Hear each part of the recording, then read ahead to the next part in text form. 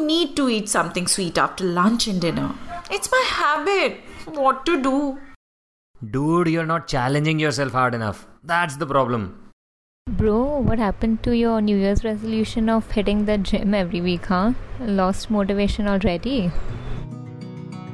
Sounds familiar to you? Or have your parents ever told you something like, change your habits and your life will change? Because mine have, and I used to roll my eyes when they used to say that. But the irony is that as I grew older, I actually started realizing the importance of habits. So how deeply impactful are our habits when it comes to shaping our physical, mental, and emotional health? Lucky for you, I'm not the one giving the gyan today. So you can hear it from India's most popular habit coach, Ashdin Doctor. He's the founder of Awesome 180 and the author of the game-changing book titled Change Your Habits, Change Your Life. And no, motivation is exactly what you do not need if you want to make awesome habits that are sustainable for the rest of your life. So hang around to know exactly why. Hi Ashdin, welcome to Slow Down with Astha. Hi. Thank you so much for agreeing to be a guest on the show. My pleasure. I'm so excited to do this. Yes, I'm just fresh off the wagon of having read your book, and there's so much I want to talk about, okay? I'm first of all going to refrain from using the word motivation in my life ever after I've read your book, and we'll come to that later, okay? Full win. If that is the only thing that you took away from this, full win. I'm now going to say I was inspired by your book. But if I had to be really honest with you, the chapter that inspired me the most is the introductory chapter, which is your own story. And please, you have to, I cannot begin this conversation without letting you tell us all about your story because it's very powerful. So my story began right from the time when I was a kid, right? I was brought up in a family business household. Now, if you've ever been in a family business household, you're expected to take over and all of that. And I obviously wanted to. It wasn't that I was forced into it or anything like that. But what happens is that the people who are working in the organization have seen you grow up. They've seen you as a child. So there's always this, let's see how he's going to be. And you always carry this chip on your shoulder saying that you have to be better than everybody. I have to compete with everybody. I have to show my worth. I have to show my value. And all those kinds of thoughts keep coming in your mind. So I was brought up as this type A person, had to win. There was no other option. And obviously, after a while, it gets very stressful because you can't live life like that continuously. And about 10 years ago, about that time, I just started my own division within the company. So it had to be the fastest growing division, of course. I was in a stressful relationship. So it was stress at work, stress at home, and it was this complete mix every single time, right? There was no respite. And at that point of time, you're young, you think that you have all the energy in the world, you can take over the world. And that's basically the mindset that I was coming from. And, you were earning money so you could spend it. So nobody to tell you can't have 3 desserts, right? Nobody to tell you can't do these things. So as a result, with the stress, I became a stress eater and I would eat. And back in those days, exercise, health, fitness was not such a big topic as it is now. And if I went to the gym, people would say, why are you trying to be a bodybuilder? So, it was that stage of complete lifestyle rubbishness, I would call it, right? A sedentary lifestyle, eating dal rice and butter chicken and all those kinds of things that were just heavy, not dal rice, jeera rice and butter chicken. That was my go-to meal. So it was that kind of an environment that I was in. One fine day, I'm getting ready for work. I have not slept for, I think, 2 days. And because it's that, last minute panic when you finish a presentation. And I was getting ready for work and I collapsed on the floor. Now, this is at the age of 30, 31. Now, if you collapse on the floor at the age of 30, 31, it feels very, scary. What the hell just happened? Am I dying? What's happening?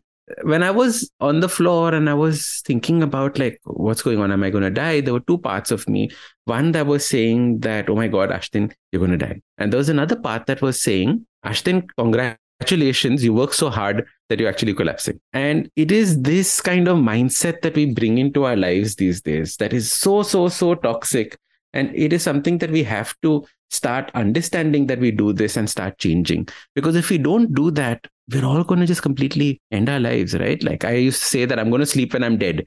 And I almost died. So the whole idea is that how do we get out of this mindset first? Continuing from there, had a nice big tummy. So being the typical type A person, I said something has to change. I'm going to change something. I am now going to get a six pack. And then I started this journey of how do I get a six pack? And back then I was so unhealthy that I couldn't climb a flight of stairs. I couldn't do a plank. I couldn't do push-ups. So how was I going to get a six pack? I had bought all these programs, like P90X3 and Insanity workouts because I thought that is the only way to lose weight. And there was no way that I could go past the first 7-8 minutes of it. Till I discovered something called a Tabata workout, which is 4 minutes. The 4 minutes I can do. Then I discovered something called a scientific workout, 7 minutes. 7 minutes I can do. And within a year, I had completely changed my life around. And people would come and say, Ashdin, how do you do this? Give me also one tip. What is your secret? And I would say, I did this, then I did this, then I did this. And I would tell them what I did, very innocently hoping that they would do the same. And they would listen to me patiently for 30 seconds and then say, Baba, I can't do what you did. And this is where the whole penny drop happened about habit coaching, because I realized that people are so stuck on the word motivation. I don't have your motivation. And it is because of motivation and self-discipline, people don't start. So if you can just start, if you can start small, you can at least get somewhere. And my entire life mission is to make people just start instead of just be stuck in this, limbo of I don't have motivation, I don't have self-discipline. And that's when the whole habit coaching idea came about. And that's the journey we're on now. Wow. So at least like in your case, for the first 1 year, you kept at it. Even if you tried one workout and you didn't like it, you tried something else. You tried something else, you didn't like it, you did something else. You at least had that effort. You kept going back to saying, okay, this didn't happen, I'll try that. That didn't happen, I'll try that. A lot of people are not like that, maybe intrinsically, right?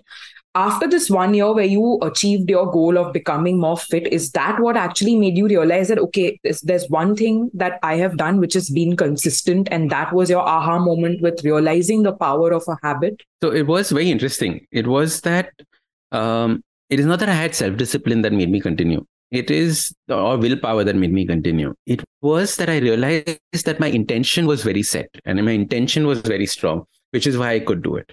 When you are failing, it is intention that keeps you going ahead and ahead and ahead, not just motivation.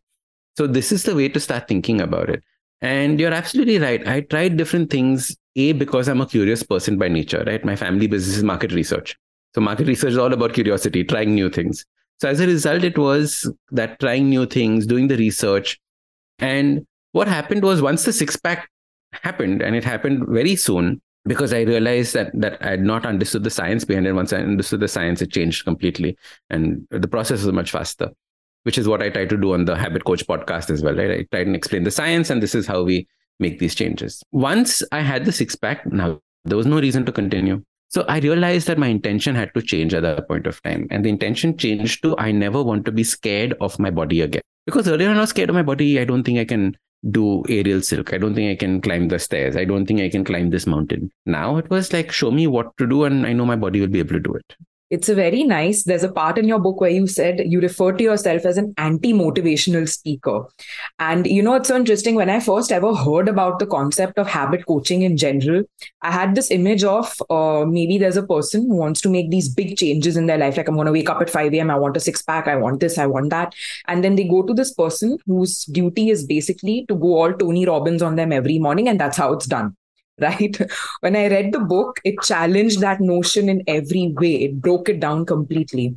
So why is motivation not the only thing that you need if you want to make a habit that is sustainable for the rest of your life? Yeah, Asta, you hit the nail on the head. If you use motivation, then you need Tony Robbins to go all out on you every single day. Yeah. Because motivation fades every single day. I know people who started a diet and ended it by dinner time, right? Because motivation has faded. Right? Yeah. Motivation faded, obviously, because you were using motivation. But once you change it to intention, why am I doing this? Once you change it to guiding principles and not just a diet, then it completely changes the way that you approach this game altogether and approach the change altogether. So in fact, with my clients, I don't have to check in on them every day. Once a week, twice a week, they check in on me saying, now what do I do about this? Now what do I do? This is something I have. Because the habit is so small that it accumulates and compounds over time.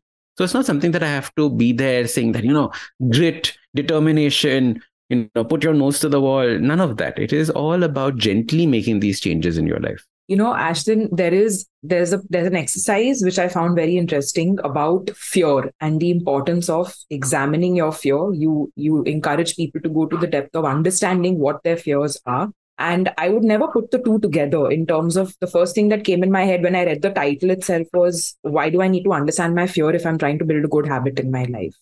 So what's that about? So there's a chapter that you're referring to called The Desire for Change and the Fear for Change. Many of us think that we have the desire for change. Yeah, I want to do this. I want to do this. I want to do this. Till we realize what is involved. And then the fear of change comes out and think, oh shit, I have to do that also. I have to do that also. You know what? Nah, it's okay. I don't need to do this. But for example, when it is like something like nutrition principles, correct? I want to start eating healthy, but this dietitian gives me these crazy diets every time. Like, I don't want to do it like what my friends think. I want to also live my life, etc., etc., etc. So as a result, what we do is we realize that the fear of that dietitian is too strong. So can we break it down? Can we take it to 2 steps earlier? Okay, you eat what you want, but can you fast for these 16 hours? Can you fast for these 14 hours? Yes, that I can do. So the fear of that change is much reduced in that context, right? So that's how we are trying to play around with fears. And if you can make it so easy to do, then where is the fear in it? Correct? It is almost like your life hasn't changed much, but it is slowly changing. And over a period of time, you see that dramatic shift that has finally taken place. There's another point of view which I have in terms of a freelancer life. Like, I'm someone who I've always noticed that if I have a routine and I'm doing, let's say, a workshop where I know I have to wake up at this time, be there, I'm damn disciplined. And I end my day also feeling good about myself. And then you also touch upon this about the power of routine, right? I used to go through a phase where, and I know a lot of freelancers will relate to this, where there's no structure in their life. They are their own boss. They don't have to be somewhere. It's like you wake up when you want, you have to do X amount of work in the day. And when you're unable to keep that sense of discipline or routine or structure in your daily life, it crumbles. Like, there are days where I used to go through cycles where I don't work at all. And then one day out of guilt, I overwork. I'm like, okay, no. How do people who lead an unstructured life, or if their profession doesn't require them to have a routine, how can they kind of start implementing things in their life which pull them out of that space of procrastination and then overcompensation? Lovely. So there are 2 answers to this. One is that you need to have your own project running continuously. Okay, so what I mean by that is, like when I was writing the book, 750 words a day is something that I had to put down, right? So I had set that 1 hour, 1.5 hours, 2 hours in the morning for that time. So even though we were in the lockdown and it was completely unstructured and all of that, there was that structure and that the goal or that habit that was there every single morning for me to put it in place. So that is the first one. The second thing is not to think of as on days and off days. Right? As a freelancer, we think, we have on days and we have off days. That means there are days where I don't have to do anything. I can sit in my pajamas and I can watch Netflix. Technically, that is wrong, because all days are on days. Because just because you don't have somebody's work to do doesn't mean that you're not going to work on your marketing. Does not mean that you're not going to work on your own brand building. Does not mean that you're not going to work on something else that you're doing. So as a result, what you have to do is you have to realize that you have a set number of hours in a day that you have to work, whether it is on somebody else's project or whether it is on your project. Very often our projects get neglected once something else happens, right? And we all have desired projects that you want to do. Maybe you wanted to start this podcast much earlier and now you finally got around to doing it and making this change. So the whole idea is this: how do you create that template? So there are 2 cute stories on this. One is, have you heard of Paras Pharmaceuticals? So there's Move, Live On, all those brands, right? So the owner of that company sold his share, made a house, and he was sitting in it. And he was like, after selling my company, I had nothing to do, right? But I created a home office, and every morning at 10 o'clock, I used to go sit in my home office. Every day at 4:30, I used to come back out of that home office. I had to dress up, shave, and sit there. Whether I had work or no, I would read the newspaper, I would watch the news, I would do something. But every day that discipline was there, because I realized that if I don't do this, I will never be able to get back into that discipline. Okay. So I'd use this as an example on one of my podcasts, and I'd made an episode on how to stay consistent during the lockdown, because the lockdown was basically turning everyone into a freelancer, right? There is a very famous and very loved actor called Gajraj Rao. And he listened to this episode. And one day got ready in his shirt and suit and pant and everything, not suit, but his waistcoat, and sat down at the dining table. And his wife comes and says, "What are you doing? You mad or what?" He's like, "Nahi, मेरा habit coach ने बोला था कि I have to do this and I have to sit down, so I am doing this." It was very cute, but that is what, Asta, we have to do during our freelancing days. There is no day on, there is no day off. Every day is a set number of hours that we have to work. If you realize the hours that you waste by not working, you will suddenly realize how much money you're leaving on the table. You have to create a goal to be full all those hours. It's actually the same thing with my actor friends, right? It's like actors are almost like freelancers. Yeah. Correct. If they have a project there, otherwise they're sitting and chilling and doing nothing. Yeah. So I keep telling them that you to realize that all the days that you're chilling and doing nothing are days that you have left money on the table. Are you filling your days up? And that is what we have to do. We have to fill our days up. We've spoken about like making habits and like making healthy habits, but what about breaking habits? Do a lot of people come to you and say, Ashdin, this is something in my life that is either a habit or at an extreme, maybe an addiction. And they say, I need to get done with this in my life. It's really funny. There are only people that come and tell me I need to break habits. Everyone's so proud of their bad habits. They're like, Ashdin, oh, I have so many bad habits. Just yesterday at dinner, we so need you. This couple that was there, we so need you. My God, we are only full of bad habits. And the first thing I tell people is that you don't have any bad habits. You only have habits that serve you or don't serve you. So instead, what you have to do is you have to learn to replace habits and not break habits. And you do this by understanding what can I put instead of this particular habit that I am doing. Right? In the morning, you wake up and the first thing you do is have coffee. If you want to replace that, what can I replace it with? Right? So whatever the habit is that you want to change, what can I replace it with? So don't think about breaking habits, think about replacing habits. Ashdin, I'm going to read out something from your book because it's something that personally I really, really felt very deeply. And I'm also very fascinated by two things, okay?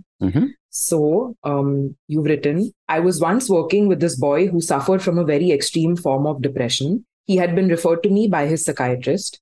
He hated his life and wanted to end it. There was a sense of hopelessness. He couldn't even visualize his life improving. He felt stuck. And to be honest, he was stuck. His life was in a rut. One day, we were talking about something and I told him something that completely changed his outlook. I told him, we're not looking for a miracle to change your life. We're just looking for that 1% of you to be better. His eyes lit up and he said, this I can do. Okay. Now, there's two things here where I've been in this space as this boy. And so I relate so much to this deep sense of hopelessness that is there. And in this space, something as simple and almost as involuntary as waking up and brushing your teeth is not something you can do. Even pulling yourself out of bed feels like it takes the effort of the world. In such an extreme case, one is I was very impressed that the psychiatrist sent him to you, right? I'm not at all saying that habit coaching is a substitute to therapy and psychiatric intervention or any of those things. How does your approach change when you're dealing with such a situation? So the first thing is that when you're in a situation like that, celebrating the fact that you could get out of bed, right? Celebrating the fact that you could brush your teeth. Those are all, like you said, climbing Mount Everest moments, right? Those are all very, very tough moments to do. What I do when I'm working with people who are depressed, etc., is first understand what their outlook to life is. And we whitewash everyone as depressed in one fashion, but there are different stages, there are different levels, there are different outlooks towards why that hopelessness exists, and understanding what that hopelessness is. And what is hopelessness? Hopelessness is basically understanding that you cannot even imagine a future going ahead. The point is that as long as you're breathing, as long as there is that breath in you, there is an opportunity to course correct your life just that little tiny bit. And right now it might feel like absolutely there is no point to it. I remember meeting a friend for coffee once, and she had just come out of her marriage, was completely depressed, couldn't move, couldn't talk, basically skin and bones. And I was seeing her after many, many years, and I was sitting down for her with coffee at a Starbucks. And I was like, I'm buying you almonds. I'm buying you peanuts. Like, eat something. Like, what are you doing? Like, what is the point? What is the point? What is the point? And that hopelessness is this question. What is the point? So the first part of any conversation is showcasing that there is a point.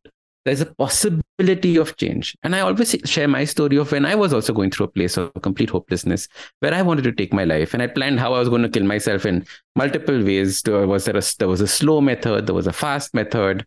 And now looking back, obviously it's different. But at that point of time, it's very, very, real. And you're like, there's no point in continuing life like this. However, if you can, if I can, you can. And that's what I keep saying.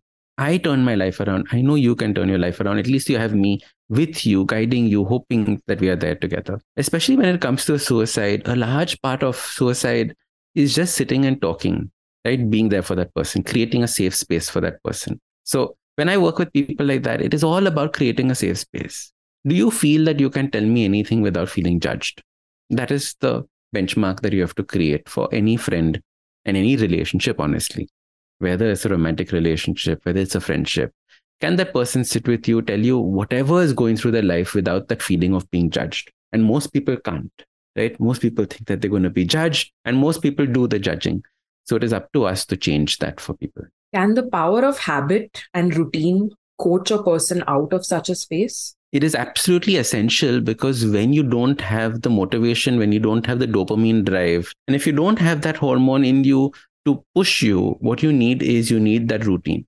And in fact, people who have anxiety, who have depression, will thrive on routines, because they don't need to worry about what's coming next. They know what's coming next. Correct? It is just that the routine has to be so easy to do that they don't require that dopamine to push them to it.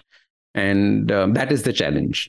But it is easy to do, and habits definitely help in this process. So in your observation, what is going wrong, which is leading so many people into this space of being hopeless, being dark, dealing with mental setbacks in general, mental health setbacks? What's going wrong with us as a human race? There are 2-3 things that are happening across the board. And unfortunately, we are at almost like the perfect storm for these things. So one is our nutrition habits have gone to crap. So when your nutrition habits go to crap, what happens is that you don't have necessarily the building blocks to create, one, the hormones that are needed, and to create a healthy body. I remember when I was unhealthy, and I remember when I was low energy, I was just mean to the world. I was looking for opportunities to pick fights with people. And that's actually what's happening right now. Everyone who's low energy, if your boss is upset with you, it's probably because he's low energy, right? It's when you're upset with your family, it's because you probably come back from work and are low energy. When you're in a high energy state, you're not going to be complaining, you're not going to be arguing, you're not going to be fighting. And that is the key. Yeah.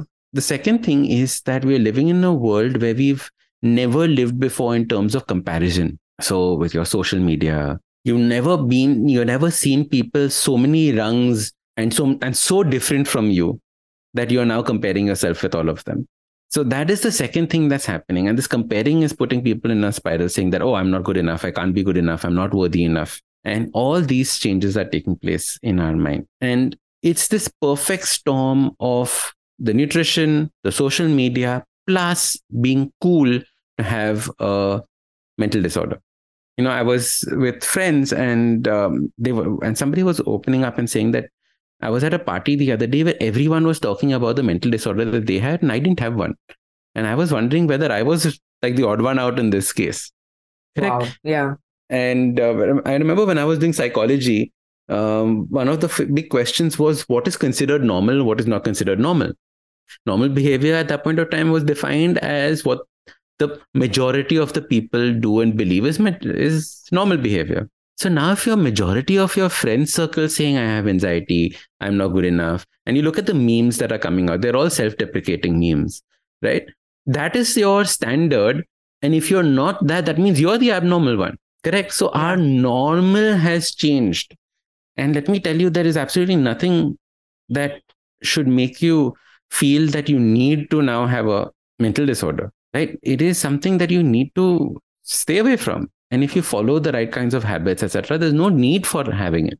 But the problem is that it's these kinds of social elements also that are making it so necessary to have one, whether you do or not. It's almost like that. Having said which, I'm so happy that people are talking about it. I remember when I was going through my depression, my thoughts of suicide, nobody was talking about it. So I'm happy that change has taken place. But now we've swung in the opposite direction completely. And we're like, if you don't have something, then you're uncool. right? And I think that has to change. I also think people have started using words a lot of very loosely. So, for instance, I think it's great that social media has made people aware of certain terms. Like, I feel very strongly about this word gaslighting. I think somewhere last year it just went around on social media and, people were writing different definitions of it. And I had a guy friend who one day he came and he told me, and actually, psychologically, when I had asked my therapist what is gaslighting, it's something that's really extreme. Like, it is literally to the extent of making a person believe that they have either hallucinated or that they're imagining things. So it's that extreme form of it. And a guy friend came to me and once he's like, once I went on a date and then I was too busy to reply to the girl. And in the evening, she texts me saying, this is typical behavior, you're gaslighting me. And what is, when I looked up the term, the explanation was completely different, And I see so many of these terms just going around and people using them very loosely without understanding fully the depth of what it means, It's like Monica in Friends being OCD, right? Like when I was in college, Monica from Friends was the big TV series, right? So Monica's OCD, I'm also OCD was what everyone was talking about. And I was like, dude, you realize OCD is a clinical condition, right? You have to understand what it means. It means that if you don't do this particular activity, you or a loved one is going to die, which is why you're obsessively compulsively doing this activity, right? Obsessively checking the electricity switches is because that you will die or your loved one will die. If you're obsessively washing your hands, it's because you think you or your loved one's going to die. It's not that, I'm a cleanliness freak, I have OCD. No, that's not the same thing, right? So being very careful about using these words absolutely makes a big difference. You'd said earlier that even in your observation, sometimes a lot of why we are having these mental health issues is because we're not doing the habits that we should be doing, whether it's health related, routine related. You really notice that when we straighten certain aspects out in terms of keeping to the habits, that transforms mental health. There was a very interesting study that was done amongst children in America. I don't remember the name of the study, but basically, these were kids who had ADD, ADHD, and every time they would go to school, obviously they were on medication, etc., etc. One fine day, what they did was, instead of starting school immediately, they put the kids out in the playground, made them play in the sun, and then made them sit in class. And all of them, their ADD, ADHD symptoms disappeared. Wow. What were they lacking? They were lacking movement and they were lacking sunlight. Now tell me, what is it that we are lacking in our lives? Movement, sunlight. When do we sit in the sun? When do we move? Correct. So it is these things that are completely changing the way humans weren't meant to live in the way that we live. Right. If you see, if you put mice in small constrained spaces, the way that we live in cities, they also become depressive in nature. Right. There are lots of studies on this aspect. We're not meant to be staying in cities like this. We're not meant to be staying in matchbox homes. But this is the kind of life that we're choosing. So now we have to have other habits to compensate for it. And that is the key. But the problem is that we are not willing to change and make those habits because we think that if we have a pill, it's going to be easier. There's a line that said that the most successful medication in the world would be one that gives you the same effect of exercise, right? If 1 hour of exercise with a magic pill, that would be insane. And that's the point, right? People are willing to take a pill, but not the actual exercise. And that's where we're going wrong. The shortcut, the instant gratification key. Okay, who wants to take the effort? At least this is there. So it's two things. One is people don't know that they have to take the effort.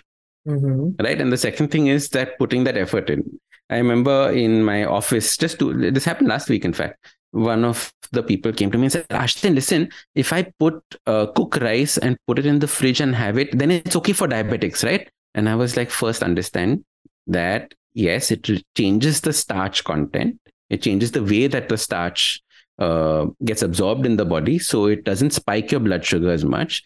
But if you're diabetic, you should be thinking about how to reduce the rice quantity, not thinking about how you can have rice quantity. And C, I remember you having 4 sandwiches the other day. What about that? I said, no, that was a treat. I was like, okay, that was a treat. Then that same day, we're sitting at lunch and one big dabba of rice comes out. And I was like, what about this palau that you're having? No, this is also a treat. I said, so last week, this was a treat. Now this is this treat. So every day is a treat then, right? Correct. That was sandwich treat. This is rice treat. Tomorrow will be roti treat. So it is the way that we are not willing to even put in that effort. So one is knowledge. The second is putting that effort. And you don't have to start big. You can start small. Many people are so scared of the start that they think that you have to do something dramatic. And the whole idea of the book, Change Your Habits, Change Your Life, is this, that you can start small and then continue and grow. You spoke about this even in the book, how our brain is really smart at making excuses and, like saying, Acha, yeah, just this, it's okay, theek hai. It's amazing. And it's a genius at excuses. It's amazing. And, after I read your book, I actually once or twice noticed myself about to do something and then sort of justifying it in my brain. And then I said, wait, Ashdin spoke about this. I should not be doing this. This is where you catch yourself.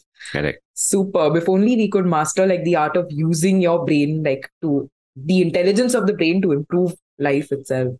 No, I think it is about, one is having the right knowledge, and then two, knowing how to implement that knowledge. Those two things are critical. So Ashdin, in your life, you had like this moment of basically your body reaching a physical breakdown, which then made you slow down and kind of assess that. I think also you addressed the fact that you were a bit in denial about the things that were going wrong in your life. Like any young person, oh, this is so normal, that is so normal, stress is so normal, You had this moment and then you've come to so many realizations. It's changed not only the professional course of your life, but the quality of your life itself, right? What are your 3 or 4 non-negotiables when it comes to people taking charge of mental, physical, and emotional health? First non-negotiable is, why is it that you're doing what you're doing? So if you don't have a strong enough why, don't do it, right? So that is a non-negotiable in it. So the 3 habits that are non-negotiable, one is gratitude. Gratitude changes the world. The second is do something of service for people. That changes the world. And what I mean by that is, in fact, the podcast that came out on this Monday was on Arnold Schwarzenegger. Have you seen the movie Arnold, the TV series Arnold? Is this the clip you're talking about? There's this clip that's gone around. I don't know. No, I've not seen the movie Arnold. So see the movie Arnold. And he talks about his father. And his father had this one line that he taught Arnold. He said that when you don't know what to do, just be useful. And many of us don't know what to do with our lives. And we are not being useful because we're only thinking about ourselves. As soon as we start being useful and think about how we can help somebody else, it changes the chemistry, it changes the way that we approach our life completely. So this is one of the big secrets in me getting out of my mental funk as well, which is that I can't help myself right now. Let me see who I can help. Can I buy new school uniforms for my driver's kids? Can I do something for one of my peons? How can I help this auto rickshaw driver?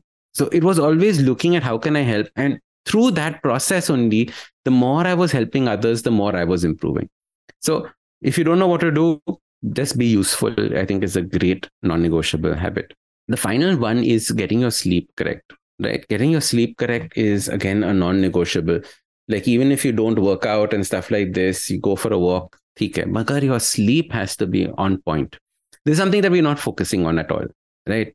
And it is not quantity of sleep, it is quality of sleep. So how well are you going to sleep? How fast are you going to sleep? How deep are you sleeping? How restful do you feel when you wake up? Do you need an alarm when you wake up? So all those things make a big difference. So sleep is one of the big non-negotiables. All these 3 things that you said are very, like, for me, they all come along the lines of anti-hustle culture, which is what I am, because I think hustle culture is slowly just destroying us in every way. And even earlier, when you spoke about the incident where, you would almost, when you were on the floor, there was a part of you that was like, oh, wow, you worked till the point where you almost died. I know I have felt like that. Like, I would be mentally burnt out completely, but then I'd sleep thinking, acha chal, today I stretched myself to the maximum limit, and it's only much later, like your body had a physical breakdown. I literally had a mental breakdown, and we're not realizing that at some point of time, it's going to catch up with you and just, at that point of time, I hope whoever it is, you just come out of that space, because it's very, very, very scary to be in a space like that. It is. It's quite crazy. And unfortunately, people have to go through that to start making changes. And one of my jobs, and I think yours also, is to make people understand you don't have to reach that dramatic stage in order to make a change. You can start doing that earlier. And please learn from somebody else's mistakes instead of trying to make your own. I think that is the smartest thing that you can do. You founded Awesome 180 as a result of this, right? Is there a program that people can do on Awesome 180 in terms of, or is it customized like one-on-one coaching? So there is one-on-one coaching that happened before and through the lockdown. Then for the last year, for the last 2 years, I stopped it. And I'm starting it again this month, this July, coming in July. And so the one-on-one coaching will start. I'm only taking 4 clients at a time. people can also go and buy the Habit Masterclass course. It's on awesome180.com. So you can buy the course and you can follow along. And it's a self-study course. So you do it at your own pace. And I'm always there on a Telegram group to guide you. So that makes life much easier. And why the name Awesome 180? Because the original plan was a 6-month one-on-one coaching plan. So 6 months is 180 days. So each month we focus on one aspect of habit change. So one habit, which is, for example, movement as a habit, nutrition as a habit, sleep, de-stressing, hydration, and breathing. So there were 6 fundamentals that we would focus on, and 6 months. So that's why 180 days. And so how do you become awesome in 180 days? In 180 days. Not 21 days, the way you put in your book. 21 is complete rubbish. Oh, it's a scam, no? Oh my God. And after I finished reading the book, I've come across 3 different courses where it's like 21 days to change your life. It's one of those numbers that rolls off the tongue very well. Yeah. 21. Right? So it's very catchy, huh? 21. Ashdin, before I let you go, I'm going to trouble you with a little game. What do you mean? So basically, I'm going to first tell you statements that you must have heard of for sure. And you are allowed to give me a very savage and a badass response. Like if someone were basically to say this statement to you. Okay. Okay, then. So the first one is, why are you so happy all the time? What other choice do you have? My friend Kubra calls me annoyingly happy. She's like, what is wrong with you? Yeah, like every time I call you, you can't say hi. But dude, I'm feeling high. Second statement. Oh God, it's just one meal. Yeah, you can cheat on your diet. Thappad, and I don't have a diet. So the first thing is you have to realize that a diet is one of the stupidest things to be on, because if you're on a diet, it means that you're off a diet. So you have to have principles of food. So what are my nutrition principles? What are my eating principles? So simple things like, if I don't know how it was made, I will not eat it. Right? I don't know how kurkure are made. I will not eat it. Right? If I don't know the ingredients, I will not eat it. Then there's another cute one that is like, if my grandma would not be able to recognize this, I won't eat it. In Hindi, there is a phrase that said, Beta thoda bhook rakh ke khana. That means that be a little hungry at the end of your meal, right? These are principles. Third one is, what a party pooper, you're always sleeping early. No, so this I've changed as well. So now, like last night I came home at like 1 o'clock and stuff like this. So earlier on, it used to be like that. But everyone still says it. Mard ban. Because 1 o'clock is still decent time now. I'm a 30-year-old, I'm telling you. Like 1 o'clock is like, okay, you're being a good girl today. Like 3 and 4 is what people, like the rager friends that I have, if I call it a night by 12:30, they're like, are you serious? Like 12:30? It's just 12:30. And I'm like, it's 12:30, I want to go home. I'll tell you a funny story. So a friend and I made a plan saying that we'll meet up for dinner, right? And on the day of the dinner, I messaged him saying, dude, what time do you want me to come by 9:30, 10? And I messaged back saying, dude, 9:30, 10, I start going to sleep. What do you want me to do at 9:30, 10? Can we please change this dinner? Because I have to wake up at 5 tomorrow. Then this is not happening. I was expecting 7 o'clock I would be there. 9:30, 10 kya hota hai? Right? So, but it's so interesting, Dasta, that now all my friends also are 7 o'clock dinner people, right? So slowly the tribe changes as well. And now if you tell me to eat food at 10:30, I can't eat food at 10:30. I will have finished my dinner at 6:37 and I would then fast through whatever it is. I'll be there for your company, but not for your food. It has become like that. Okay. I'm going to request you to reframe these sentences. Now, very often we say these things to people without realizing how poorly we have said what we actually were, what our intention actually was to say. So one is your favorite statement. This is going to be, all you need is motivation. Yeah. What can you say instead of it? Why do you want to do this? Right? So why do you want to do this is a better question to ask than all you need is motivation. Okay. Second one is, you're such a slob, just get out of bed. Do you have something worthy to get out of bed for? Do you have a reason to wake up on a Monday? Right? Many people hate waking up on Mondays because they're like, oh shit, same shit, new day. Right? But do you have a reason to wake up on a Monday? So I said, make your date night a Monday night. Make a lunch with a friend or a Monday event. So you look forward to the week instead of saying, oh God, same week. So many of us don't have something to wake up for, which is why we don't. So I would ask them, what is it that you want to wake up for? Nice habit coach-like answers you've given. I wonder where it comes from. I wonder. The last part is, now we say these things very often to ourselves. What should we be saying instead when we're telling ourselves such things? So one is, I'll never be able to break the habit. What have I not done yet?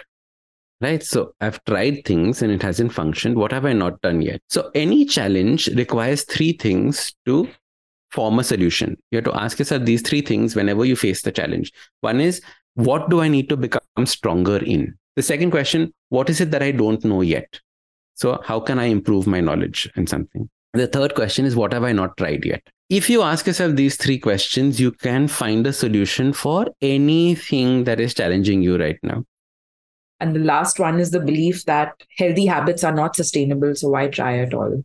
So the way to think about it is that all habits are sustainable if you make them a habit. So like, for example, people constantly mistake going to the gym as a habit. People think that habits are supposed to be subconscious. No, many habits are conscious. Going to the gym is a conscious habit. You can't subconsciously go to the gym. So the point, I know. Exercise in your sleep. I'm bench pressing in my sleep. Very dangerous. So as a result, what you have to do is you have to realize that maybe right now, the path that you have taken is not in line with what your life goal is. And you have to get your intention right. Maybe you've taken up running because your neighbor took up running. The same example I gave in the book, right? Maybe you took up running because your neighbor took up running. But is it in line with your life goal? Probably not. Which is why you have to start making that change and saying that, okay, what is in line with my life goal? How can I then bring about that change in it? Technically, a bad habit is easy to do because it gives you instant gratification. Most good habits give you delayed gratification. So you have to teach yourself how to enjoy the delayed gratification process, because most of life success comes from the delayed gratification part. That's one real good takeaway I had from the book, where you clearly differentiate. And I said, yeah, actually, like if you just think that, okay, this is just giving me instant gratification right now, but if I stick to the habit, in the long term, I will see benefits that will make me way more happier than what this temporary, going off track is giving me right now. Thank you so much. And thank you for this book. I really believe that people should read it because the title is so true. Change your habits, change your life. It sounds very dramatic, but it did make me realize that throughout the day and where we are headed in life is truly a culmination of the habits that we are consciously and unconsciously doing on a daily basis. So it's not a dramatic title. It's very fitting. Thank you. In fact, I want to say one thing at the end, saying that all our habits are nothing but the actions and the thoughts that we have on a daily basis, right? It's actions and thoughts. And you can have the life of your dreams if you just focus on the conscious thoughts that you have and the conscious actions that you do. If you can just become conscious about that, the life of your dreams is around the corner. You believe in manifestation? 100%. When people ask me, do you believe in manifestation? I want to shake them up and say, it's like saying, do you believe in gravity? You don't need to believe in something that you can feel every day. That's the way to think about it. Of course, but I mean, there's so many people think of manifestation as like this hoo-ha, which is like, I dream about it and now it's going to happen. But of course, it's not like that. There's a lot of conscious effort in in correcting your thoughts on a daily basis. And if you're going off track, you have to keep pulling yourself back and being like, no, I will think this way and being positive about it. But definitely. The main thing is that people don't realize that you do something to manifest something. They think that hote ho jayega. No. You have to take action. But thank you. And thank you for this lovely book. And I cannot wait for your next books to come out, which is your next book is already out? The next book is out. It is Ashdin is sitting with all his books around The him. Book of Good Habits for Kids. So this is for parents. So we talk about 8 habits in the book, things like gratitude, solitude, patience, creativity. In fact, it's just the bestseller on Amazon right now. So yeah, so you're like, woo, celebrating. Yeah, congratulations. Thank you. I think our parents definitely should be going and grabbing it because, I mean, making kids realize the power of habit at an early stage in life. Wow. Like, I think half your adult life is sorted then. Yeah. And just think like gratitude. My God, imagine if you grew up with the feeling of gratitude instead of having to learn it as an adult. Yes. But congratulations. And I hope your third book also, I know since it's in the pipeline, is also a bestseller. But Thank you. Thank you for this conversation, Ashdin. I really enjoyed. And I will be definitely troubling you in case I have other habit-related queries. Done, for sure. So sweet. Thank you. Thank you so much. And that brings us to the end of yet another episode of Slow Down with Astha. If you like this conversation, then please don't forget to hit the subscribe button on your app. You can even rate us on Spotify or Apple Podcasts and follow us on Instagram at Slowdown with Astha. I would love to interact with you guys. To connect with Ashdin, please visit the episode description which has all his details. I will see you next Thursday for a fresh conversation. Thank you.